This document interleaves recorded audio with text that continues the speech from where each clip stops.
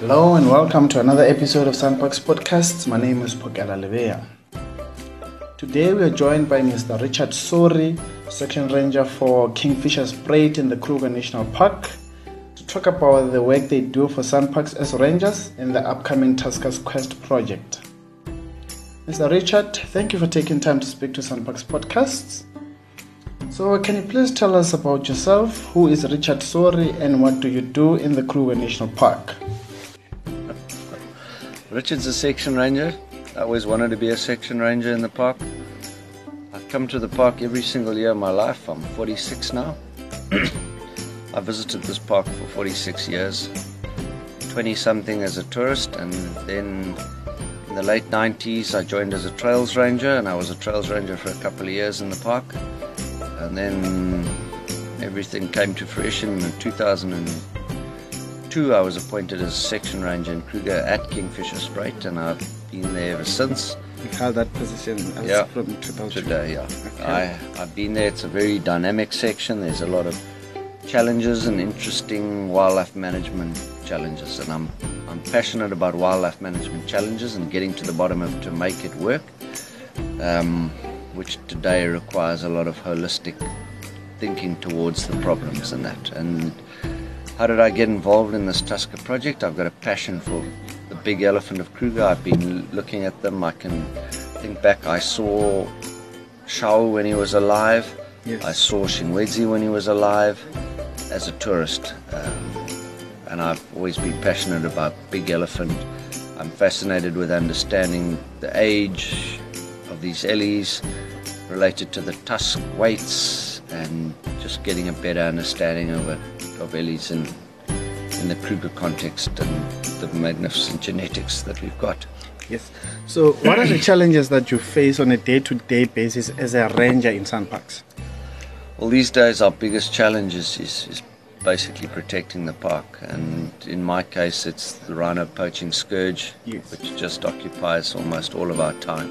Yes. But as we've seen in the last year or so, the elephant issue is becoming a reality in the north of the park, and that requires the same sort of thinking. So we've got to protect this place. We haven't got a rhino poaching problem, we've got a people problem, because the benefit that comes out of Kruger Park basically extending into the communities and up to the escarpment, the whole of the lowveld of Kruger Park, of the lowveld, is a wildlife economy, bar mining and citrus, and everyone else is reliant on the wildlife. And so we've got to solve that problem as soon as possible, and that's what we do on a daily basis, is ground level, trying to detect and track down and arrest the poacher. Okay. So do you need any formal training or qualification to become a ranger?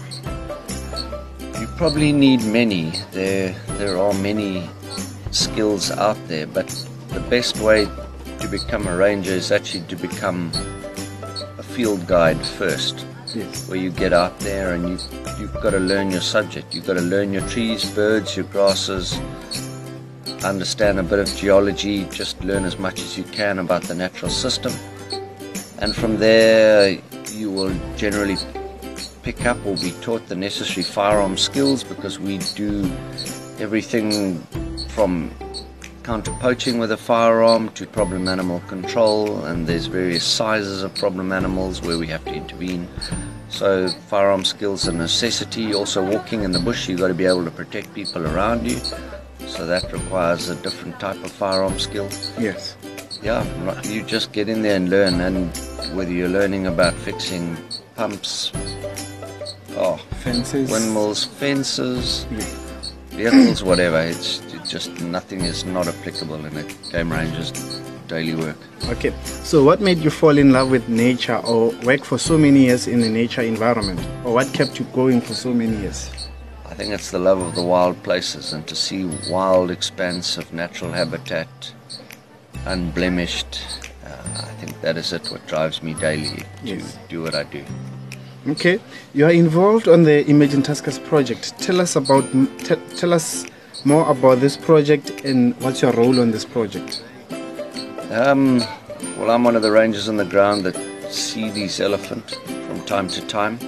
I'm very interested in the home ranges they require, And these magnificent tuskers are, bottom line, when you relate it to the basics of wildlife management, they are an asset.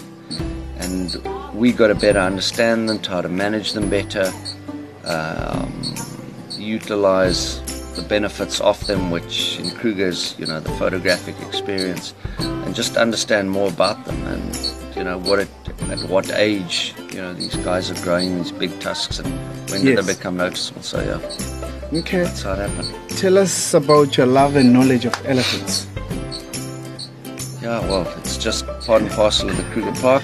Yes, elephants are such a magnificent animal, and they're extremely interesting, and I think, to be very honest, there's always a bit of that fear factor out there. They are enormous, incredibly powerful, and just to be able to work with them in the bush, to be able to approach an elephant close without it becoming aware of you, or if it does become aware of you, to stand your ground. If it wants to intimidate you, it's just working with them is just exciting. Right.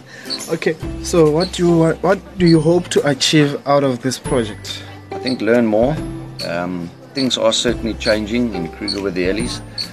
If you just go back and you look at the Magnificent Seven, which were very well known, most of them died in the 80s, and most of them were 50 plus years old, which means they were born in the 1920s and 1930s. And if you go back to the numbers of elephant in Kruger, you will see that there were almost no elephant in Kruger at that time. Yes. So these elephants have come from somewhere, and they have this genetic.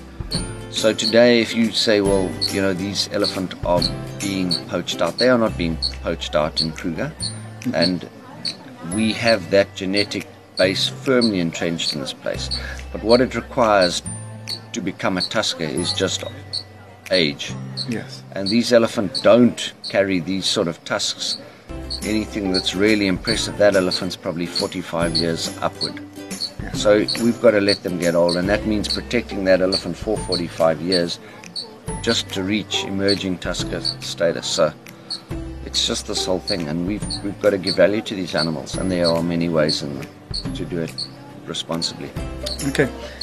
Everything of the best on your quest for Kruger Tuskers Quest. Thanks, Brooks. Thanks. Good to meet you here. Thanks.